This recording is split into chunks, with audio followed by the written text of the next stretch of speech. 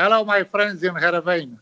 My name is Rodion Kamotaru, and I listen every week to Radio Kamotaru, of course.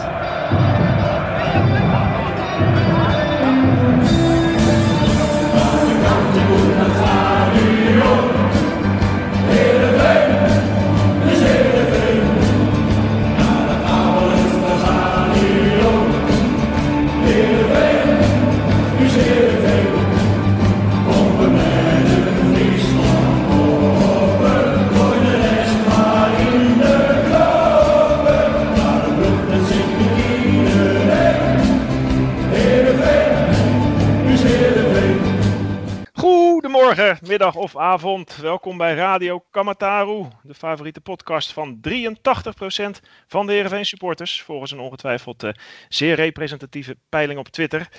We hebben in deze uitzending weer veel te bespreken, want het was de week waarin onze club Siem de Jong terughaalde naar de Eredivisie. En ook de week waarin onze club voor de 8e keer op rij thuis ongeslagen bleef tegen PSV, om het maar even van de positieve kant te benaderen. Is dat nou wat, Lurk? Dolly Toto. Wie had dat goed? Wat? Joeke. Die 2-2. Wie had dat goed? Oh, ik schrok even. Ja, daar was iemand in ons midden, geloof ik. Ja, zeker was er iemand in ons midden. Zullen we daar wel vast naartoe? Ja, er is er maar eentje. We kunnen je bijna niet meer inhalen, denk ik. Maar Frank had hem weer goed, hoor. Voorspelling deze week. Dat is inmiddels zijn derde. Zijn derde. Dus hij is... Dat blijft oneindig veel procent beter dan... Ik vrees dat ik herfstmeester word. Ja, herfstmeester. Ja. Genau. Alvast, Frank. Ja. Dankjewel. Ja, mijn naam is Hielke Biemond en ik krijg vandaag weer gezelschap van 2 mannen, u hoorde zo even, die nog nooit mediatraining hebben gehad, omdat dat toch onbegonnen werk zou zijn. Redmer Wijnsma en Frank Benen. Welkom. Ja, onbegonnen werk. Ja, niet te temmen. Dat merken we al hier. Hè? Niet te sturen, niet te temmen. We hebben je er nou alweer van je apropos afgehaald. Ik ben helemaal van mijn stuk gebracht, maar... Ja. Nou, je lijkt je goed te herpakken. Hebben jullie wel eens spijt eigenlijk van dingen die je hier zegt, vroeg ik me af, in de podcast? Hier? Ja? Nee. Nou, ik heb 1 keertje dat wel een beetje gehad. Toen dat was het gevalletje over Twitter-geruchtjes en zo. En toen noemde ik in al mijn enthousiasme gewoon een of andere mafkees op Twitter. En toen heeft iemand dat heel persoonlijk opgevat. Dat was helemaal niet zo bedoeld. En toen dacht ik, oké, dat had ik misschien beter kunnen verwoorden. Maar verder, nee joh, nee gek. Ja, maar ja, weet je, als je meer dan 100 afleveringen maakt, zal je allemaal altijd wel ook heel veel onnozele dingen zeggen. Dat hoort er ook bij, toch? Ik bedoel, ja. Iemand zit glimlachend mee te luisteren, want onze speciale gast van vandaag was jarenlang de stem en het gezicht van Heerenveen TV. Hij werd vervolgens de drijvende kracht achter de sociale mediakanalen van onze club en is sinds 2 jaar alweer persvoorlichter. In die rol is hij nog dichter dan voorheen bij het eerste elftal betrokken, alleen een stuk minder zichtbaar voor de buitenwereld. Hij hoeft ook geen plek op de voorgrond zo nodig, maar maakt voor ons graag een uitzondering. Geen rode kaart hier, maar een groot applaus voor Marco Heerschop. Dank jullie wel, jongens. Welkom. Dank jullie wel. Welkom. Graag gedaan. Hoe is het eigenlijk om bij alle wedstrijden aanwezig te kunnen zijn dit seizoen? We zijn best een beetje jaloers, hoor. Ja, dat kan ik begrijpen. Ja. Ik moet ook zeggen, gisteren ook in dat lege stadion weer. Het is wel heel vreemd, hoor. Ik denk dat we jullie goed hadden kunnen gebruiken. Ja, dat denk ik ook. Is het ook zo? Ik zag Mitchell van Bergen, komen we straks natuurlijk wel op, juichend weglopen en naar de tribune toe. Zo. Was dat dan naar jou of zat er nog iemand? Nou, de cameraman van ons. Oh, okay. Die zat daar wel, ja. Houden we even rekening mee. Dat hebben we ingefluisterd. Ja. Heel goed. Ja, nee, heel goed. Het is wel gevaarlijk om Mitchell van Bergen instructies in te fluisteren voor als hij scoort. Dat was, of misschien is dat juist wel wat hij nodig had. We hebben altijd vertrouwen in Mitchell. Nou, zeker. Wij ook. Ja. Dat was het eerste politieke correcte antwoord vanavond, Marco. Dat was ook de laatste gelijk. Ik ga turven. Nou ja, ik heb vorige week begrepen inderdaad dat ik veel politieke correcte antwoorden zou geven. Mogelijk, hè, van ene Redmer. Dus, nou ja. Zei ik dat? Oh, dan heb ik van 2 dingen spijt. Ja. Ja, het zit omhoog, maar we gaan daar straks op terugkomen. Want in het tweede deel van deze uitzending gaan we in op jouw werk als perschef, uiteraard. Maar eerst natuurlijk de wedstrijd tegen PSV. Want Marco, jij was erbij. Heb je dan eigenlijk nog tijd, vroeg ik me af, om dan mee te leven als supporter? Of ben je dan zo aan het werk en aan het denken van wie er straks voor de camera moet, dat je dat eigenlijk al een beetje langs je heen laat gaan? Nee, ik moet eerlijk zeggen, van binnen leef ik altijd ontzettend mee. uit en thuis. Je moet je voorstellen, ik zit soms op die perstribune ook bij uitwedstrijden. En dan scoren we, komen we voor. En van binnen, nou, zo blij. Dan wil je staan, springen, zingen. Ja. Dat kan niet. Ik zie jou dan wel eens staan in het uitvak, inderdaad. Ja, nee, dat kan niet. Nee, nou ja, een gele jas? In het verleden dan. Oh ja, nee, dat klopt. Ja. Ja. Maar ik moet zeggen, dan houd je in. Maar na afloop, dan, als je dan naar huis rijdt, dan komt vaak de supporter wel even los. En de emotie, lekker muziekje erbij en dan vieren wij het ook eventjes. Rij jij ook dan naar huis op dat liedje van Ennio Morricone of niet? Nou, soms heen en terug. En, en uiteraard aan de kant, ik moet naar het stadion. Ja, uiteraard. Dan was dit wel zo'n wedstrijd voor om echt mee te leven. Hoe zat jij daar? Ja, ik moet zeggen, die slotfase was natuurlijk ongekend. Dat was een rollercoaster. Ik bedoel, je hebt echt het gevoel van 2-1 op een gegeven moment. Het gaat gebeuren vandaag. Hè? We gaan eindelijk misschien wel winnen van een topclub. En dan zit je al een beetje met dat gevoel. En dan ga je inderdaad al nadenken over na de wedstrijd. Over de interviews, verzoeken die er zullen komen. Hoe we het als club kunnen gaan wegzetten, deze overwinning. Om toch zoveel mogelijk binding ook te hebben met je achterban. En vervolgens valt die 2-2. Ja, dan is dat wel even heel zuur hoor. En dan zit je dus in zo'n down momentje. Ja. En dan komt die aftrap gelijk. Joey die gaat gelijk naar voren, wordt neergehaald. Komt de vrije trap. De bal komt voor. Schot van Congolo op goal. Rood. Of rode kaart, penalty. Ja, dan denk je, het gaat alsnog gebeuren. En Rob Goslinga, onze cameraman, die stond vlak achter mij. Ik zei, kom op naar voren. Je moet dit shot pakken. Want die jongens zijn deze week bezig met een documentaire achter de schermen bij Heerenveen. Dus dat wordt echt ontzettend leuk. Die wordt in januari uitgezonden. En ik zei van, dit shot moet je hebben. Maar dan sta je daar heel lang bij dat veld in spanning. En dan zie je op een gegeven moment dat scherm veranderen met VAR. Ja, dat is wel heel zuur hoor. Ja, want dat had jij natuurlijk weer minder goed door dan wij hier thuis aan de eettafel. Ja, op dit moment wel ja. Ik moet zeggen, in een normale situatie dan zit ik tijdens de wedstrijden vaak in de mediacabine, zo noemen wij dat. Dat is een cabine in het stadion waar alle LED-schermen worden aangestuurd en de videowalls. En waar wij dus ook een seintje van de VAR krijgen vanuit Zeist. En op het moment dat sein doorkomt, dan moet ik het aangeven dat het op de schermen moet. Maar in dit geval stond ik ergens anders. Dan kreeg je dus er helemaal niks van mee.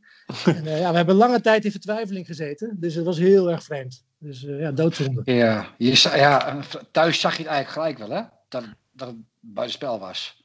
Ja, toen... Ja, dat was eerst geen rekening mee gehouden. Ik zag dat ik dacht van... Nee, maar toen hij stil werd gezet, hè? Toen klopt. Op een gegeven moment werd besloten waarom werd gekeken. Ik heb nog wel heel even getwijfeld over... Want het was vooral zijn arm. Dat ik dacht, maar daar mag je officieel niet mee scoren. Dus, goed, prima. Ja. Nou ja, goed, weet je, als er zo lang naar gekeken wordt, dan is het ook gewoon zo. Dan kan je hoog en laag springen. Hey, Redmer, maar we hebben jouw stukje niet gezien dit keer, maar duid het eens even voor ons. Wat moet ik duiden? Waarom ik dat stukje heb geschreven? Die rare slotfase. Ja, nou weet je, ik vond het... duid dit maar eens. Het deed een beetje denken aan Vitesse uit 2 jaar geleden. Ja. Toen je ook zo'n krankzinnige slotfase had, dat je dacht dat je verloor, dat je hoopte dat je gelijk speelde. Je dacht dat je verloor, maar uiteindelijk won je hem toch.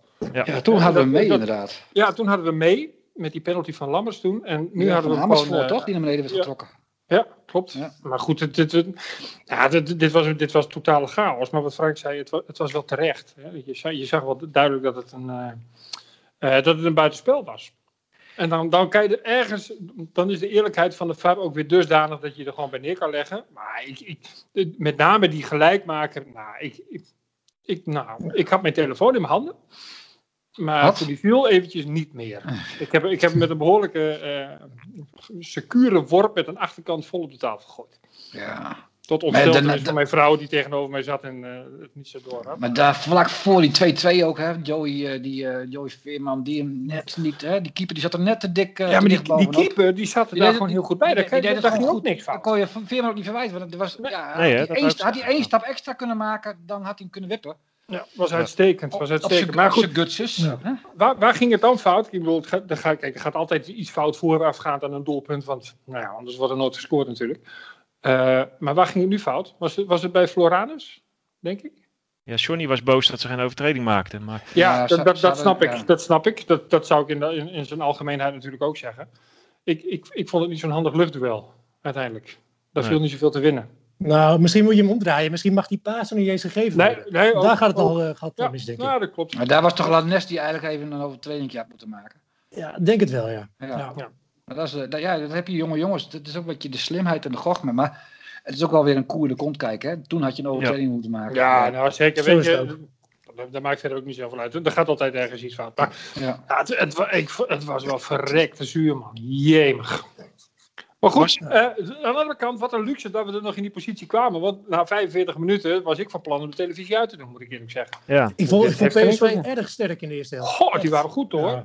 Ja. Dus men zei het was de beste eerste helft van PSV. Dus En ik moet ook eerlijk zeggen, hoor, als ik dat steekballetje zie en dan Gutsen die het stiftje maakt, dat is wel mooi hoor. maar jongens, over over steekballetjes. Ik bedoel, ik geniet nog na van de no-look paas van Joey Veerman. Ja. Hè? Waar die Henk mee helemaal vrij voor de goal zitten. Ja. En zo mooi die Fox-verslaggever zei, die zei, nou, die gaat Veerman dus maken. Die was er gewoon al blind van overtuigd, toen moest hij hem nog inschieten. Hè? Voor, die gaat hij wel maken. Dat is, dat is ook wel mooi. En dat was niet de enige paas, hè? Die hij zo gaf. In de eerste helft had hij ook een prachtige paas op Van Bergen. Ja. Draaide hij mooi weg. Ja. Ik weet op volle snelheid. Draaide mooi naar buiten toe. Ja, perfect eigenlijk. Ja. Ik zag ze net op Twitter ook nog, heel even nog hoor, een filmpje voorbij komen. Het sums up Joey Veerman in just a few seconds, stond erbij volgens mij. Dat hij krijgt die bal in de verdediging, verovert hij hem eerst, draait hij het vervolgens weg, gaat hij in 1-2 aan en vervolgens speelt hij nog een bal over 40 meter, precies in de voeten van Berg was het weer geloof ik. Dan heb je hem ook de voeten uit. Dat is zo geniaal. Ja. Goudman. Wat ook een goed moment was dat Van Bergen op een gegeven moment op die Hendricks kwam te staan. Hè? Ja. Dat ze toen Hendricks naar linksback toe ging, dat Nesta bij ons inkwam, dat de jongens om gingen draaien, dat de snelheid van Bergen op die Hendricks stond. Dat was goed bekeken. Ja, slim. Ja. Maar was dat een van de redenen dat het kantelde, Frank? Want waarom lukte het in de eerste helft totaal niet? PSV was goed inderdaad, maar ik vond het in de eerste helft bij ons meer in lijn met die laatste weken. Nou, ik vond PSV in de eerste helft echt heel erg goed. En die vond ik ook... Het was niet per se dat wij heel veel... Wij gingen wel... Ik denk dat wij ook een beetje, doordat PSV een stuk minder ging voetballen, wij er een beetje meer in de wedstrijd kwamen. Want er was echt een heel groot verschil in de eerste helft en de tweede helft bij PSV. En doordat PSV gas terugnam, misschien wat wissels deed die niet handig waren, kwamen wij steeds beter in de wedstrijd. Ja, en die hebben inmiddels zichzelf ook wel een tweede helft complexje aangepraat, denk ik. Ja. Nou,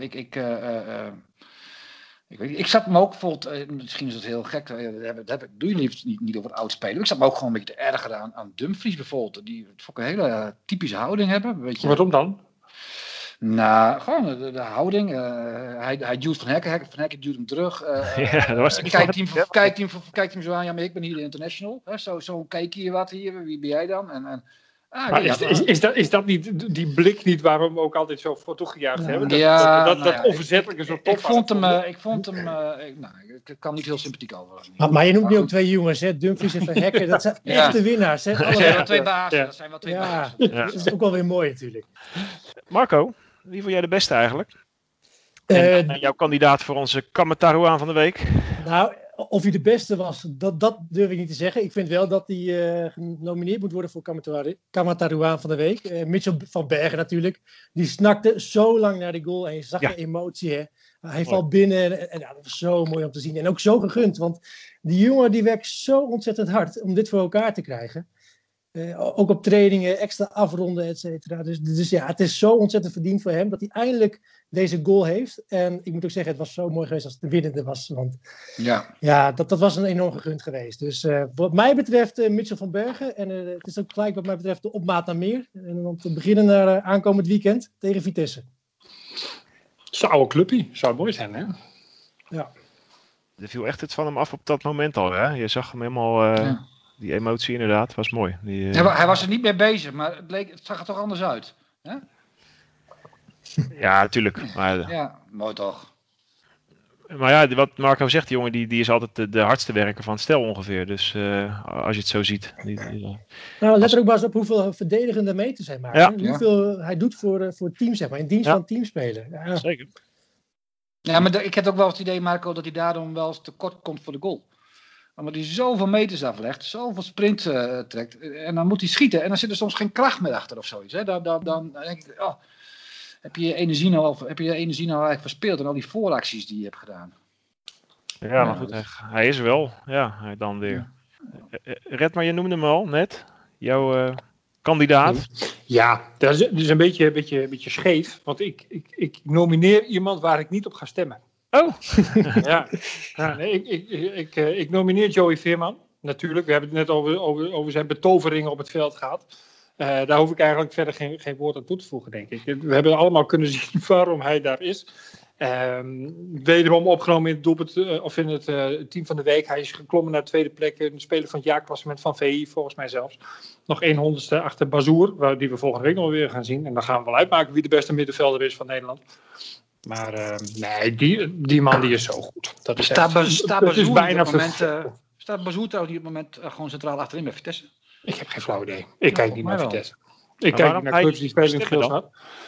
Omdat ik ga stemmen op Mitchell van Bergen. Oh, ja. Ik heb hem volgens mij 2 weken geleden genomineerd. Marco zit te juichen. Precies. Dat was toen een hart onder de riempje. Ja. Dat heeft geholpen. En ik vind hij verdient het ook. Zeker. Ik bedoel, hij was niet de beste, maar ik gun hem het wel het meest. Ik ga ook op Mitchell stemmen, zeg ik alvast. Dan kan Marco nog een keer ja. Frank? Ja, Marco moet me even helpen, maar ik stem op Pavel. En dat is Pavel. Nou, Marco, hoe spreek je hem nou goed uit? Pavel Bogniewicz. Nee, dat is, die hield ons ook de eerste helft denk ik op de been. En onder andere. En die staat er zo stabiel te verdedigen altijd. Dat echt een rustpunt in de verdediging. Die houdt je in de wedstrijd. Die doet geen gekke dingen. Die denkt ook niet... Nou komt er wat of zo. Nee, het is altijd op een beschaafde manier verdedigen. Hard en stevig. En nooit... hij is ook niet gemeen. Hij beukt wel gewoon even goed in. Hij is niet benauwd. Maar hij hield ons de eerste helft denk ik wel op de been. Ja, ik las dat hij de meeste ballen had uitverdedigd in de hele Eredivisie. Dat zou zomaar eens kunnen. Ja, dat heb ik niet gelezen. Dat zegt veel over hem, ook veel over ons uiteindelijk. We staan best wel veel onder druk, blijkbaar. Maar goed, hij weet zich er wel mee te redden. Ja, maar er staat gewoon iemand. Dat is wel heel fijn voor een team, denk ik. Totaal met je eens. Ik denk dat we die gewoon elke week wel kunnen nomineren. Hij zal niet zo vaak winnen, maar hij zit er wel elke week bij. Ja. Maar dan kun je wel het klassement winnen. Ja, precies. Ja. Voeg ik daar nog Henk Veerman aan toe. Niet alleen vanwege zijn doelpunt, maar ook gewoon omdat ik blij ben dat we weer zo'n spits hebben. Het is, soms zit ik me ook wel eens een beetje aan hem te ergeren, moet ik zeggen. Of tenminste te ergeren, maar dan denk ik, kom op Henk, weet je wel. Dan loopt hij zo'n beetje te shocken en dan laat het hoofd een beetje zakken soms als het hem allemaal niet zint. Maar ik vond het ook wel weer mooi dat hij zo kwaad werd in de eerste helft op Nygren. Dat toonde ook wel, ik denk je moet als aanvoerder moet je ook niet alleen met jezelf bezig zijn met een gemiste kans, maar ook met het team. En dat doet hij wel steeds beter, vind ik. Eigenlijk heel goed al dit seizoen. Dus ook voor die rol, niet alleen voor zijn mooie goal en zijn bijna goals, maar ook voor zijn aanvoerdersrol wil ik hem nomineren. Maar ik ga wel op Van Bergen stemmen. Dat zeg ik eerlijk. Ik vond het ook wel mooi hoe hij liep te mompelen voor de camera. Ja. Terwijl hij niet wist dat ze live waren. En toen, dan moet ik eventjes met een beter verhaal komen. Ik stond ernaast inderdaad. En hij had het niet in de gaten. En hij probeerde de verslaggever Milan van Dongen ook te attenderen van... Hij heeft het niet door. Weet je? En dat duurde eventjes. Maar nou ja, goed. Uiteindelijk was Henk weer scherp. En, dat deed kun jij er op zo'n moment om lachen? Of dacht je van, oh my god. Nee, tuurlijk. Het hoort er toch bij. Ja, vind ik ook. Volgens mij moeten we er ook niet te moeilijk over doen. Het gebeurt ook niet elke week. Dus nee, prima. Mooi. Goed zo. Frank, jij gaat weer het klassement bijhouden. Wie won er vorige week ook alweer? Van Hekken met 31% van de stemmen. Mulder met 30% van de stemmen. En Van Bergen met 29% van de stemmen. Dus het was ongemeen spannend. Maar een nieuwe ronde, nieuwe kansen voor allemaal. Morgenochtend staat hij er gewoon weer fris en fruitig op. Zo is het. Lekker man. Marco, het was niet alleen vanwege Heerenveen PSV een drukke week en een bijzondere week voor je. Maar ook een paar dagen daar voorafgaand al. De presentatie van Siem de Jong. Buitenkansje, zei Gerry. Ik was wel benieuwd hoe jij dat zelf ziet eigenlijk. Nou ja, ik ken Siem nu natuurlijk alleen maar van de 1-op-1 gesprekken die ik met hem heb gehad. En hij komt in ieder geval heel goed over. Volgens mij een hele volwassen, rustige en nuchtere jongen. Ik denk dat het mooi is voor ons dat we die erbij hebben. En natuurlijk oud-international, met een schat aan ervaring mee. Dat kunnen we wel gebruiken. En zijn oma woont nog in Heerenveen, hè? Ja, absoluut. Ik zie zijn vader is opgegroeid in de buurt. En ik heb begrepen dat hij een neefje heeft. Is 4 weken geleden geboren en is genaamd Abe. Ja. Dus het plaatje is compleet. Ja. Dat had hij al even ingefluisterd. Ik zie een itempje aankomen. Absoluut. Die gaan we zeker doorgeven. Ja. Redmer? Mooi. Wordt dit de nieuwe Stijn Schaars, denk jij? Of is dat een beetje te veel hoop? Nou, dat zou fantastisch zijn. Maar daar mogen we niet van uitgaan. Dat was echt los van de blessures een schot in de roos natuurlijk. Maar ik denk wel dat hij dezelfde toegevoegde waarde kan hebben. Het is wat Marco zegt. Het is een jongen met een goede kop erop. En een schat aan ervaring. Nou, dat is wat je nodig hebt in het nest vol jonge, enthousiaste Labrador-puppies wat we nu op het veld hebben staan. Ja. Weet je, ik denk dat het heel goed is. Hoe dat uitpakt, ja, weet ik niet. En ik ben ook niet iemand die dan vooraf al beren op de weg ziet lopen over zijn blessuregevoeligheid en al dat soort dingen. Volgens mij zit het allemaal wel snor en loopt het wel los. En dan hebben we altijd nog een fijne jongen om erbij te hebben in de kleedkamer, zoals je dan in voetballand altijd zo mooi mag zeggen. Nee, ik denk dat het een hele goede aankoop is. Ik ben wel serieus benieuwd hoe goed hij nog is. Ik heb hem al heel lang niet zien spelen. Hè. Bij Ajax ook een paar keer zien invallen nog. En maar hij is goed genoeg. Bij PSV was het net niet, maar als je van PSV en Ajax het net niet bent, dan ben je van Heerenveen misschien wel een hele goeie. Ja, maar ik ben wel benieuwd, zeg maar, hoe goed hij nog is. Ik heb hem denk ik te lang niet een hele serie wedstrijden zien voetballen, waardoor je dat echt nog fris op het geheugen hebt.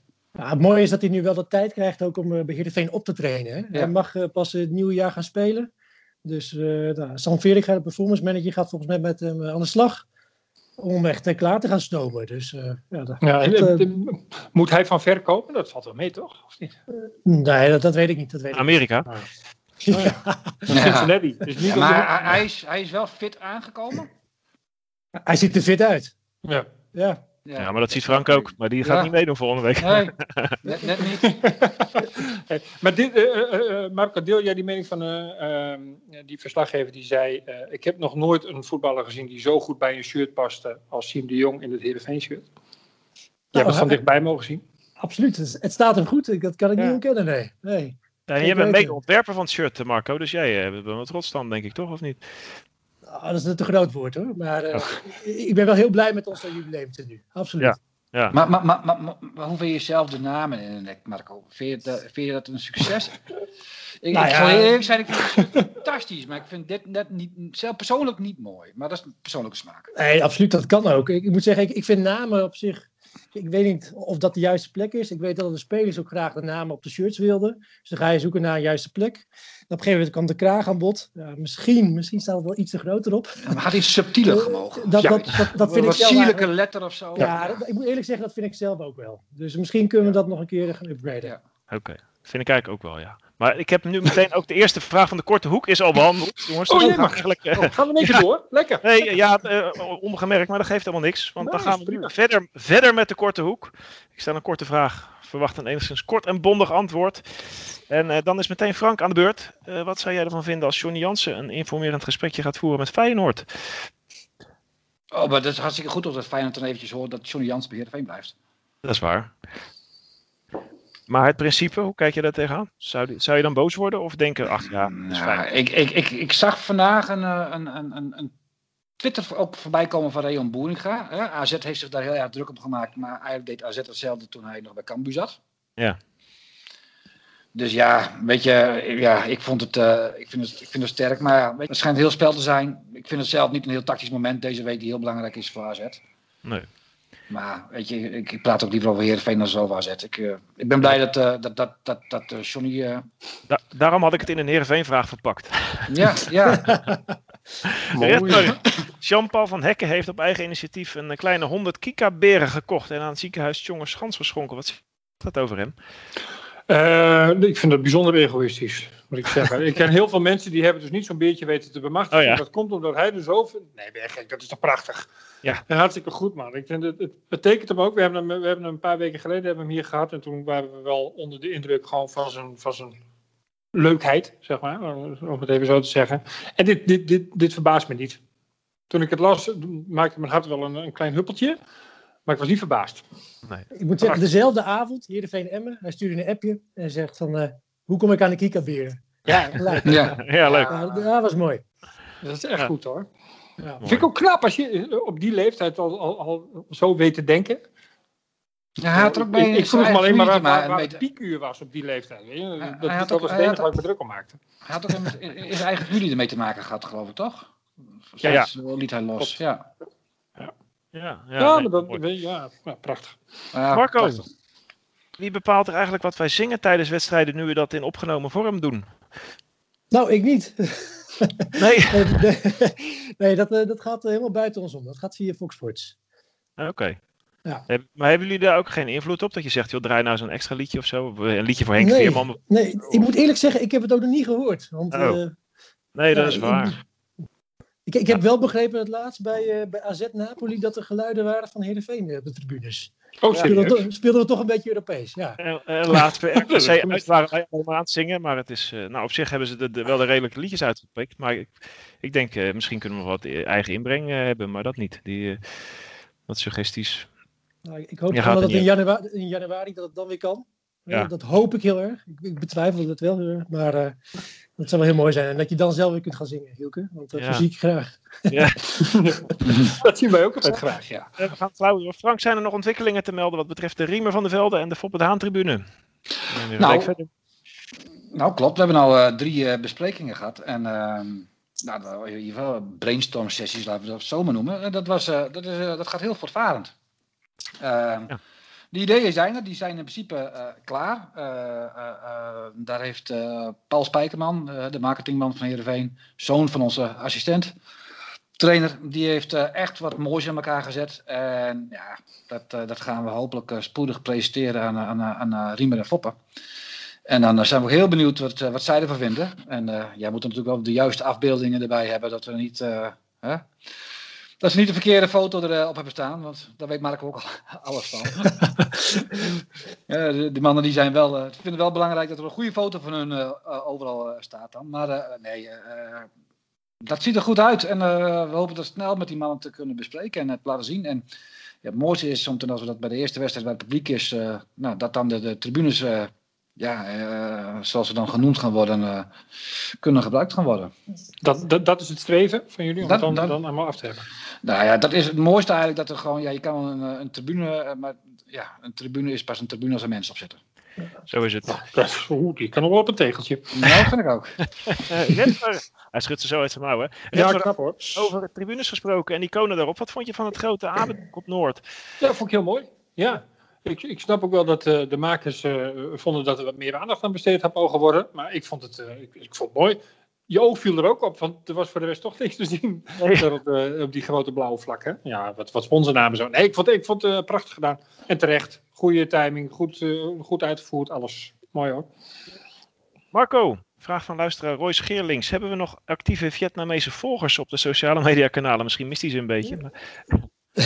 Die hebben we zeker nog, ja. Okay. Vooral op Facebook. Als je daar nog iets plaatst, dan zul je geregeld nog een Vietnamese reactie zien. Ja? En hou jij die goed in de gaten nog dan? Of? Iets minder, moet ik zeggen. Nee, we hebben een collega, Menno Rusje, die beheert nu onze socials en die houdt dat goed in de gaten. Ja. En weten wij nog een beetje hoe het is met Doan van Houw? Hoor jij nog iets van hem? Of over hem? Of... Ik volg hem nog wel op Instagram en daar zie ik wel eens een fotootje voorbij komen. Maar ik moet heel eerlijk zeggen dat ik weinig voetbalfoto's voorbij zie komen. Dus ik weet niet zo goed hoe het daarmee gaat nu. Zijn de bamboefietsen er al?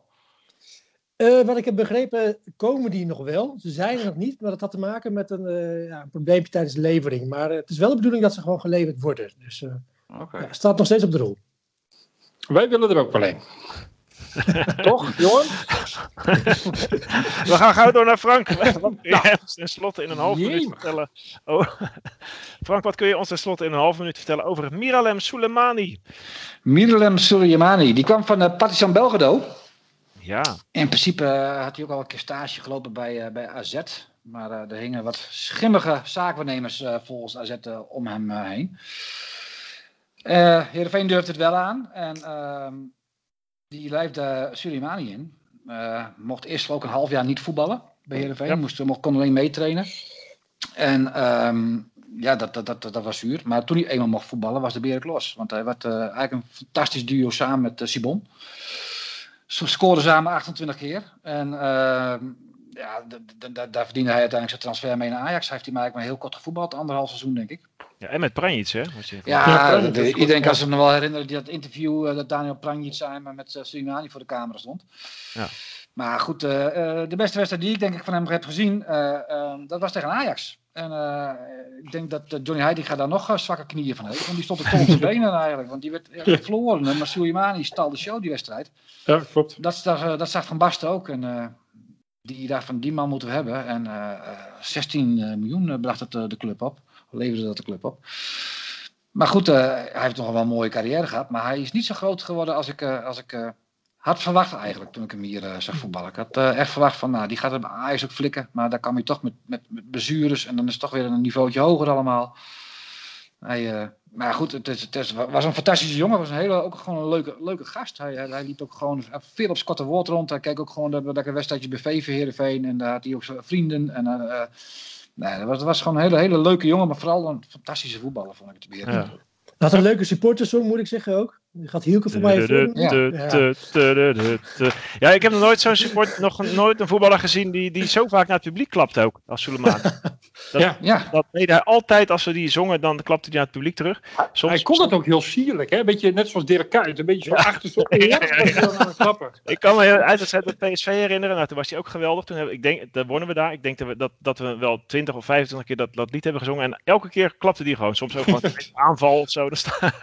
Ja, maar niks is mooi als spelers toch contact zoeken met publiek. Die interactie, dat gaat alleen maar meer leven. Ik adviseer het ook spelers, zoek het publiek op. Soms had je van die spelers, daar stonden we achter en die zwaaiden naar het publiek met de handen omhoog van jongens, help ons. En dan ga je er met z'n allen weer achter staan en dat is wel heel belangrijk. Ik weet nog wel de eerste wedstrijden hier in coronatijd waarbij het publiek bij mocht zijn. Dat was tegen Willem II, dacht ik.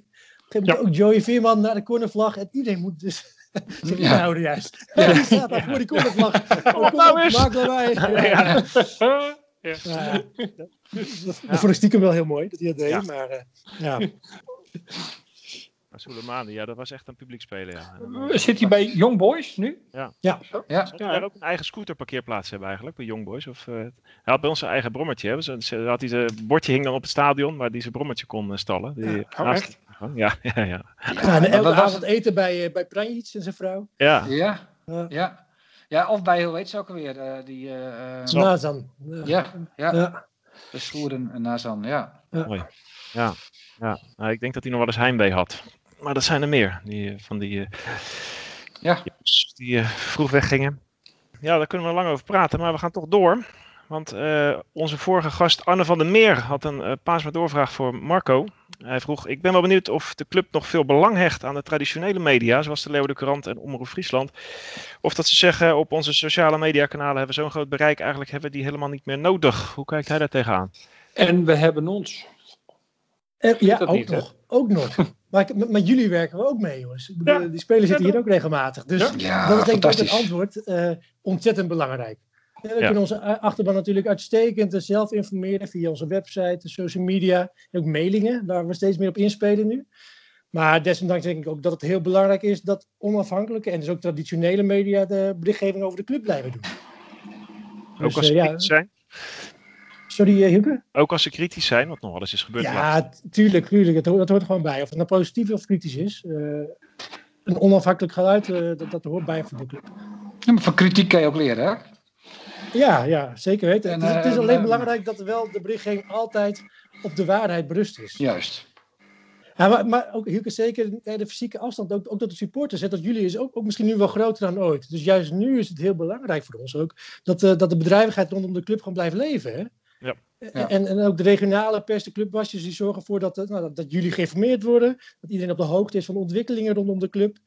En wij hebben ook te maken met heel veel doelgroepen, van jong tot oud. En de ene bereik je beter via de socials en de andere beter via de krant. Dat is gewoon zo. Dus het is echt en. Wat vind je het leukst? Wat ik het leukst vind? Ja. Hoe bedoel je dat? Nou, qua de media waar je mee te maken hebt, is dat dit? Of is dat zorgen dat de krant de juiste stukjes tikt? Of dat je het woordje alles mag heeft over zijn de charme wel eigenlijk. Dat meen ik ook echt. Alles heeft zijn charme wel. De podcast, die zie je nu natuurlijk echt heel erg... die zijn de laatste jaren enorm in opkomst. Behalve jullie heb je nu ook een podcast vanuit de Omroep, waarbij het vaak over Heerenveen gaat. De Leeuwarden Krant heeft het ook, vind ik ontzettend leuk. Maar ik mag ook heel graag gewoon de kranten openslaan om te kijken wat daarover in staat over onze club. Wat vond je van de rode kaart van Geert van Tuinen? De rode kaart. Ik had zelf wel even getwitterd dat ik een om de VAR had gevraagd. Want ik vond hem niet helemaal terecht. Dus nee, dat vond ik... Was wel te makkelijk, hè? Ja, maar ik vond het ook vervelend. Want ook in deze tijd proberen we als club heel goed te faciliteren. Ook juist richting de pers. Ook met 1-op-1 interviews. We denken bijna aan alles mee. Maar het betekent ook dat je heel af en toe een nee kunt krijgen. En die krijg je bij ons zelden. Dus daarom vond ik hem ook niet helemaal terecht. En bovendien vind ik dat niemand kan verwachten op het moment dat het een ander uitkomt, dat wij altijd maar klaar moeten staan.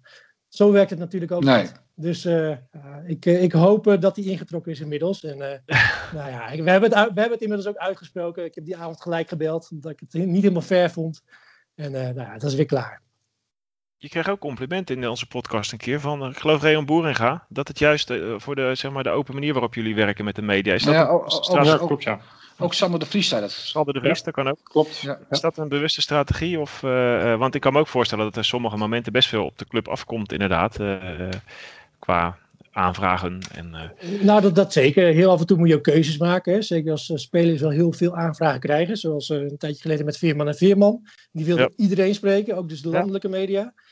Maar een bewuste keuze of een strategie, nee, zo wil ik het niet noemen. Ik denk dat het gewoon bij onze club hoort. Ook die laagdrempeligheid. We hebben een goede relatie met de pers. Een rode kaart daar gelaten natuurlijk. Maar we proberen er gewoon naar te streven dat iedereen het naar zijn zin heeft. Heerenveen moet toegankelijk zijn voor de clubwatchers. En ja, nogmaals, het is het belangrijkste dat de berichtgeving altijd op waarheid berust is. En het enige wat ik wel eens lastig vind, is dat er heel vaak ook wel heel veel geroepen wordt. Waarbij ik dan wel vraagtekens heb van, klopt dat dan wel? Wordt er wel fact-checking gedaan? Ja, en dat vind ik wel eens vervelend. Ja. Soms is ook iets, een opiniestuk natuurlijk, van iemand. Ja, maar dat hoort er ook bij. Kom eens, we zijn een profclub, jongens. En daar lig je onder een vergrootglas. En daar moeten we allemaal gewoon mee omgaan. En dat kunnen we denk ik ook goed. Ja. Maar heb je een voorbeeld van iets waarvan je dacht van, nou, maar waar gaat dit om? Nou, een voorbeeld daarin, dat vind ik lastig. Ik kan wel een voorbeeldje noemen. Vanavond luisterde ik even naar de podcast vanuit de Omroep. Daar zat Van Beek en die vertelde ook iets over onze jeugdteams. Dat die op dit moment allemaal heel erg laag voetballen. Een aantal zelfs lager dan bij Cambuur. Maar als je dan de feiten erop naslaat, dan zie je gewoon dat al onze jeugdteams, behalve de onder 15, gewoon de hoogste competitie spelen. Dus dat is dan feitelijk onjuist. En dat neem ik Van Beek absoluut niet kwalijk. Maar ik vind wel, ook de verslaggevers die er zitten, die mogen dan best even kijken voordat je publiceert van, klopt het dan wel wat er gezegd wordt. Dat vind ik wel een belangrijke rol voor de journalistiek. Ja, maar ik vind het ook van Beek belangrijk dat hij zulke dingen goed zegt.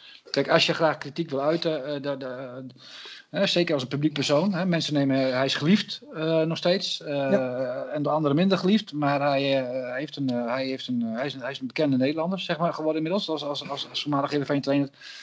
Dan moet je ook over Heerenveen de juiste dingen zeggen. Als je daar echt een mening over de club zo duidelijk en zo sterk wil brengen. Vind ik. Ik maakte nog een beetje een grapje over die mediatraining van Redmer en van Frank aan het begin van de uitzending. Maar doe jij dat nog met spelers? Dat je in zo'n kamertje gaat zitten en dan gaat zeggen van we doen het voor het team of de punten zijn belangrijk of helemaal niet?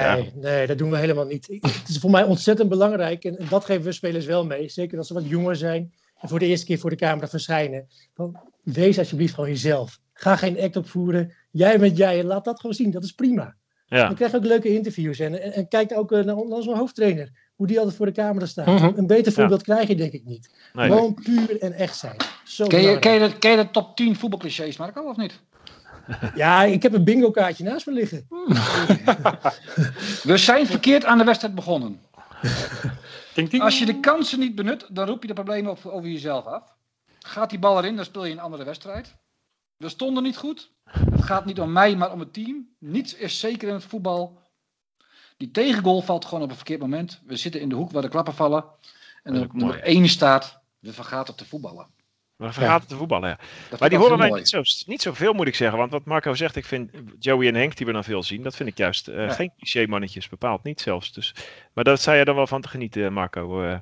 Ja, dat vind ik wel heel erg fijn. Maar laat ook wel zijn, er zijn ook jongens, die zijn wat jonger. Hè? En stel je voor, je bent een jaar of 19, 20 en jij komt voor het eerst, moet je voor de camera staan. Ja. Dan ga er maar aan staan. Heel veel mensen denken van, daar sta je en je doet je verhaal. Zo moeilijk is dat toch niet?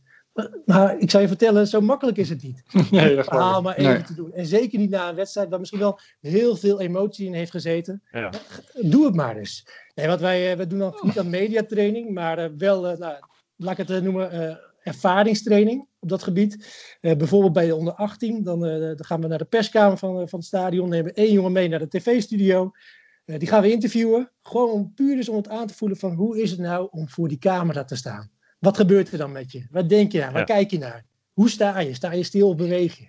Kijk je naar de journalist? Gewoon om het een keer te ervaren. En vervolgens gaan we met al die jongens even zitten en zeggen van nou, wat vonden jullie ervan? Hoe deed hij het?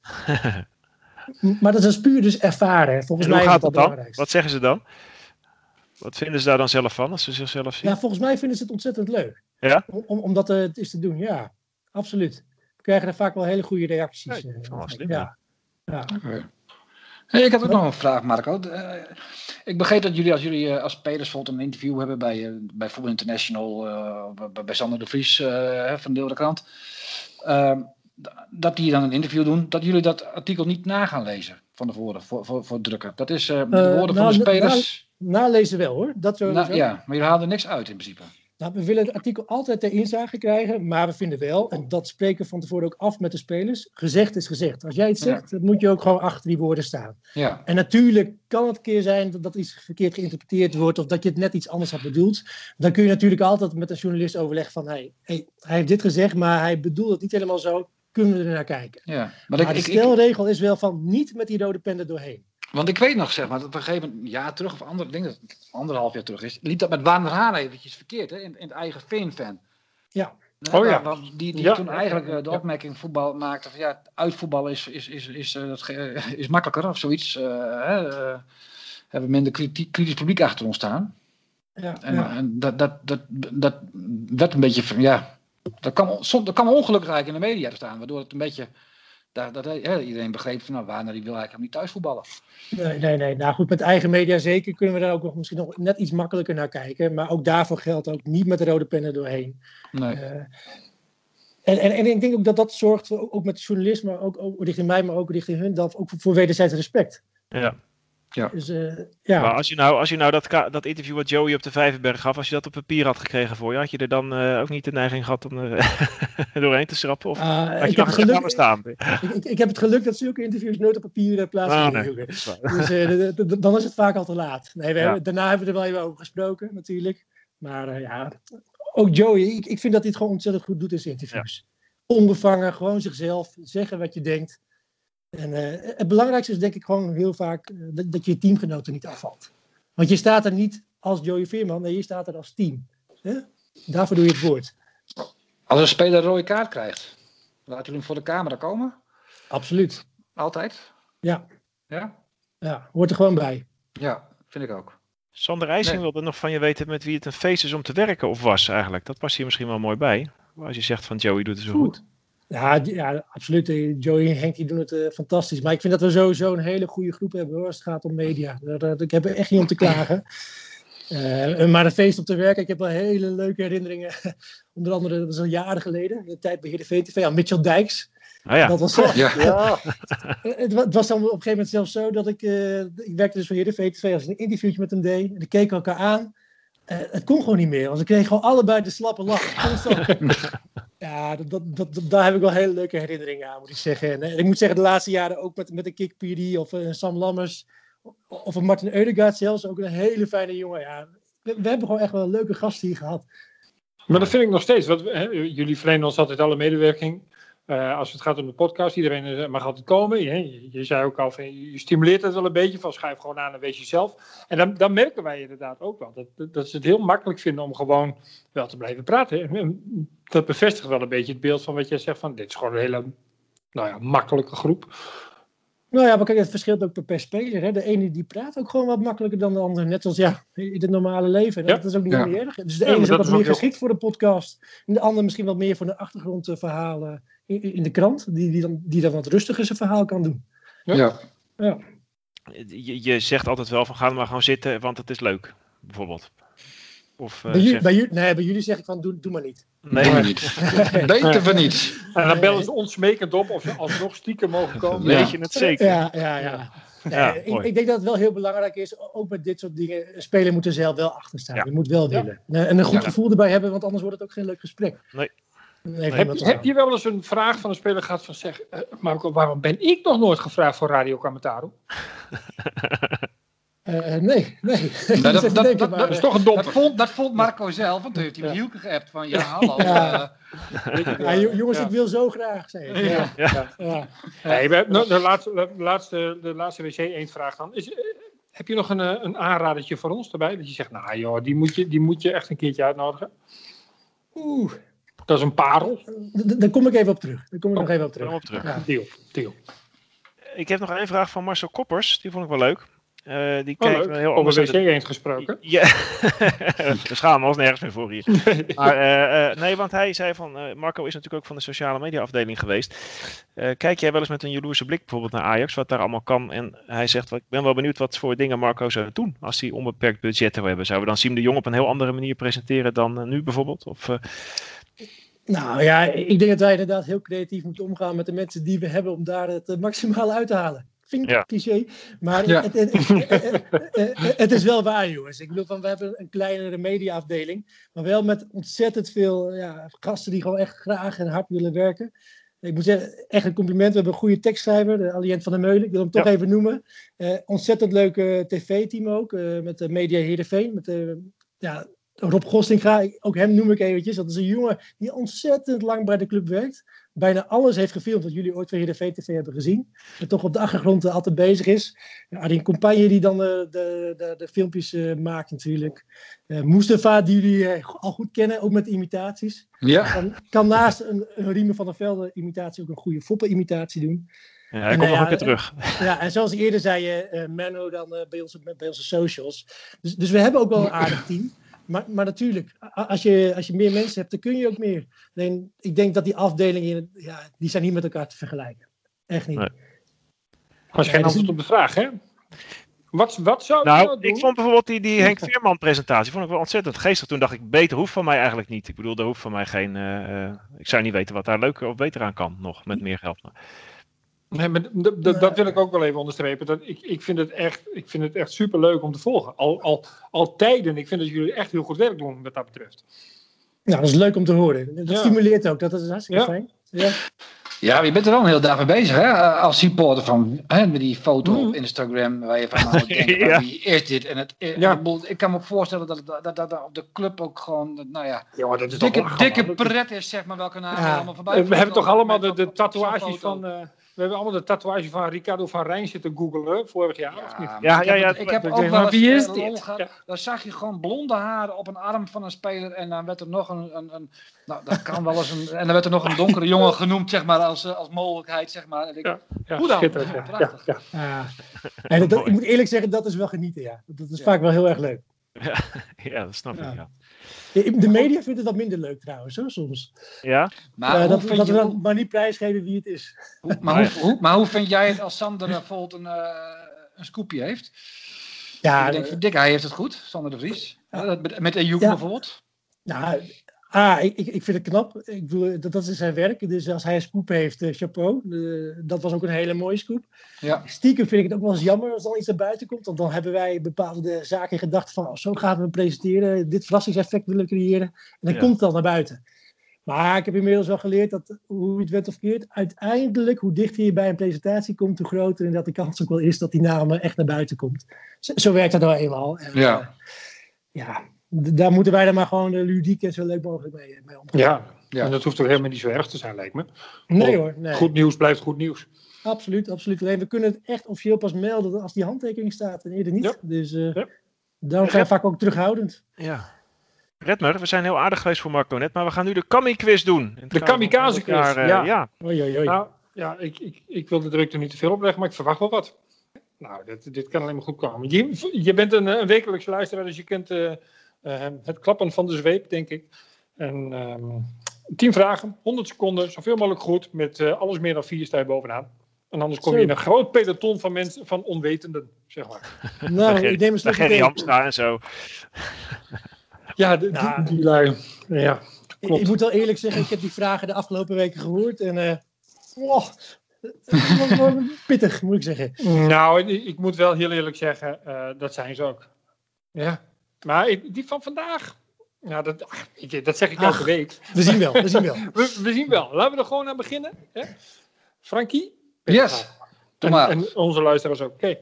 In 2006 contracteerde SC Heerenveen een Friese speler. Hij speelde maar 9 minuten voor het eerste elftal. Misschien was dat ook wel zijn positie. Hoe heette hij ook alweer?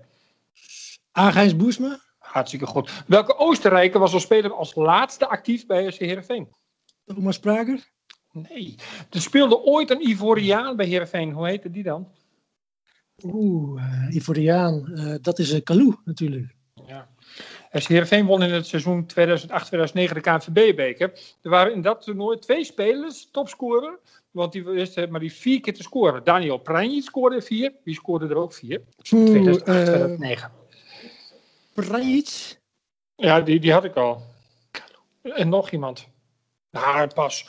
Afgelopen weekend speelde Heerenveen tegen PSV. Die was de eerste Heerenveen-speler die na de eeuwwisseling een transfer maakte naar PSV. Ik denk... dat was na de eeuwwisseling, hè? Voor. Ja. Oh, jongens, Sibon? Ja, is goed. In het seizoen 2008-2009 won Heerenveen de bekerfinale van Twente. Tegen welke club won Heerenveen op dat seizoen zijn eerste bekerwedstrijd? Tegen welke club? Dat was... Emmen? Nee, bijna. Wie was de eerste shirtsponsor van Heerenveen? Adrink. Is goed. Welke trainer deed ooit de volgende uitspraak tijdens zijn dienstverband bij Heerenveen? We hoeven niet meer te trainen op verdedigen, dat wordt toch niks. Wij gaan trainen op aanvallen. Henk van Brussel. Nee. In welk kwartier hebben wij dit seizoen de meeste doelpunten gescoord? Nou, als je deze goed hebt, dan... In welk kwartier de meeste doelpunten dit seizoen? Dat is dan... laten we zeggen het laatste kwartier. Dat is niet goed. Helaas. Dat is echt heel zuur. Koppositie glipt weg hier. Ja, dat is 4 goed. Nou, Maar ik vond het wel knap hoor. Je had wel een paar vragen goed. Dat was ik wel onder de indruk van je. Zeker. Je maakt je status wel een beetje waar. Agehans Boersma was inderdaad de spits. Is daarna aan de steek gegaan volgens mij. Hè? Volgens mij maakt hij geen debuut tegen Rode JC. Telt dat nog bonuspunten? Rode JC uit? Volgens mij speelde hij daar. Nee, telt niet. Maar wel mooi. Was leuk. Goeie beetje. Ja. De laatste Oostenrijker bij Heerenveen was Tobias Kainz. Heb ik mij laten vertellen. Bonaventure Kalou was inderdaad een Ivoriaan. Pranjic scoorde 4 keer in de KNVB-beker. Maar Victor Elm deed dat ook. Ja, verstond ik niet goed, sorry. Ja, onder andere toen tegen Feyenoord 2, toch? In de Kuip toen. Ja, klopt. Ja. Wat goed dat je dat nog weet. Wat heb je dat snel gegoogeld, Frank? Knap. Nee, serieus, dat weet ik. Hij duwde zo mooi die ene speler weg en kon hem zo mooi binnentikken. Dat herinner ik me nog. 1-3 toch toen? Ja. 0-3. Dat weet ik. 0-3. Het Feyenoord van Gert-Jan. 0-3. Ja. Nou, hoe dan ook. Sibon was inderdaad de laatste die de overstap, of de eerste van deze eeuw die de overstap maakte naar PSV. De eerste wedstrijd die we wonnen in het seizoen 2008-2009 in de beker was tegen MVV. Ja, Hielke weet het nog, hè? Was ik bij. Ik zag je knikken. Eerste shirtsponsor was AA Drink. Had je ook goed. Nou, er was maar 1 trainer die dat kon zeggen. Het was niet Frits Korbach. Wie heeft dat dan gezegd? We hoeven niet meer te trainen of verdedigen. Dat wordt toch niks. We gaan trainen op aanvallen. Jan Eversen. Ja, Jan Eversen. Oh, Jan Eversen. Ja. Helemaal. Maar dat is interim trainer was dat, hè?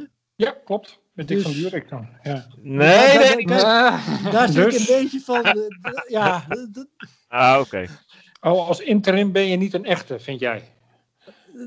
Ja, je bent tijdelijk... Zeg jij nou over Johnny Jansen toen die interim werd dat geen echte trainer was? Johnny is nu 100% onze eigen trainer. Ik zet even een streepje hoor, bij de diplomatieke antwoorden. Prima. Welk kwartier hebben wij de meeste doelpunten gescoord? Dat is niet het laatste kwartier. Welk is het wel, Hielke? Ik heb geen flauw idee. Ik denk het eerste kwartier. Ja, niet het eerste kwartier. Het eerste of het tweede kwartier? Het is zo het lijkt wel of we het over maanstanden hebben. Het is het tweede kwartier. 44% van onze doelpunten valt in het tweede kwartier. Oh. Het Heerenveens kwartiertje. Ja. We gaan vanaf nu aftellen. Na 14 minuten en 45 seconden. Misschien waren we een beetje in verwarring gebracht door die wedstrijd tegen PSV. Want toen gebeurde dat natuurlijk niet. Maar... Ja, we scoorden wel vaak voor de rust, hè? Ja.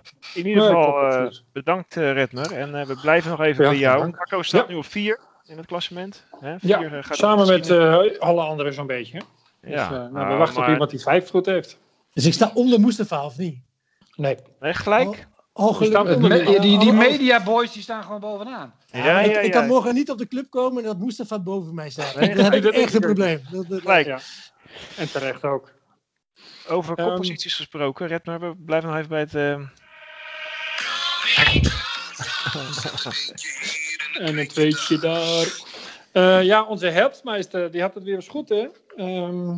2-2 is het geworden. En dat had Frank al helemaal voorspeld. Natuurlijk totaal onterecht dat het 2-2 werd. Want het had het niet mogen zijn. Het had 2-1 voor ons moeten zijn. Of 3-2. Maar goed. De VAR heeft Frank gematst. Zoals zo vaak. Dus Frank keurig, jongen. 3 keer goed al. Ja, ik weet niet wat me overkomt. Nee, heb je al een groene broek aan? Nostradamus? Ja, ik heb...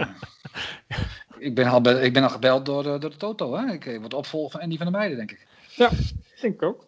Het is een goede reclame voor onze nieuwe sponsor, jongens. Keurig. Ja. Als Spijkerman, die zal trots op ons zijn. Maar we gaan door. We tikken straks wel even af. Ja, nee, we gaan op naar Arnhem. Vitesse uit. Die zitten ook even in de hoek waar de klappen vallen. Ik heb net de voetbalclichés gehoord, die zat erbij. Wie mag ik het woord geven? Marco trapt af. Oké, Marco trapt af. Zet de toon. Nou, dan zet ik de toon uiteraard met een overwinning. Een 1-2 overwinning. Ja, wie gaan er scoren? Mitchell van Bergen en Henk Veerman. Oké. Hielke. 2-2. 2-2. Weer. We gaan gewoon weer gelijk spelen. Maar helemaal niet slecht hoor. 2-2 uit bij Vitesse op dit moment. Daar mogen we voor tekenen, lijkt me. Frank, zeg maar. 0-1. In welk kwartier valt die goal, Frank? Die valt in, even zien, het 4e kwartier. 4e kwartier. Gewoon aftrappen, naar rust en bam. Ja, en dan is het een half uur lang nog... billen knijpen als een malle. Ja, lekker man. Ja. Lekker, ja. Ik vind het wel heel moeilijk. Ik ga gewoon voor de 0-2. Ik denk dat Vitesse na 11 minuten een rode kaart krijgt. Het zijn altijd, Vitesse uit zijn altijd wel mooie wedstrijden. En er zit zoals gewoonlijk geen publiek hè, in Arnhem, dus dat is ook wel handig. Dat zijn zij wel gewend. Ja. Goed, volgende week hebben we in ieder geval weer een speciale gast. Want onze perschef is zo vriendelijk geweest om niemand minder dan Henk Veerman deze kant op te sturen. Ik weet niet of het spontaan ging of met enige aandringen. Maar dat, ik denk wel dat je hem duidelijk moet vertellen wanneer de opname begint. Dat moeten jullie doen volgende week. Maar daar zijn we in ieder geval erg blij mee, Marco. Heb jij nog een leuke paas maar doorvraag voor Henk? Even kijken. Ik ben heel benieuwd hoe Henk het ervaart om aanvoerder te zijn. Ja, want dat zijn spitsen niet zo vaak. Nee. Dat is wel een goede vraag. Een hele andere rol dan voor de vorige keer natuurlijk, dan toen hij hier was. Dus, het ene is uiterste op het andere uitslagen. Hè? Ja. Ik geloof dat Marco nog wel op iets terug zou komen nog. Ja, wie die nog in de aanbieding heeft. Ja. Goede vraag. Ik heb Rob Goslinga genoteerd, maar... Laat het mezelf niet horen. Oh. Rob zou wel heel erg leuk zijn. Want we noemen hem gekscherend wel eens de man die alles zag. Want hij zag letterlijk alles door de cameralens van hem. Jongens. Jullie hebben al heel veel gehad hè, van onze selectie. Nou, wij hebben bijvoorbeeld Mitchell van Bergen nog niet gehad. Daar ben ik heel benieuwd naar. Nou, misschien is Mitchell wel heel erg Congolo, Floranus hebben we nog niet gehad. Bogniewicz. Hoe is je Engels, Redmer? My English is pretty good.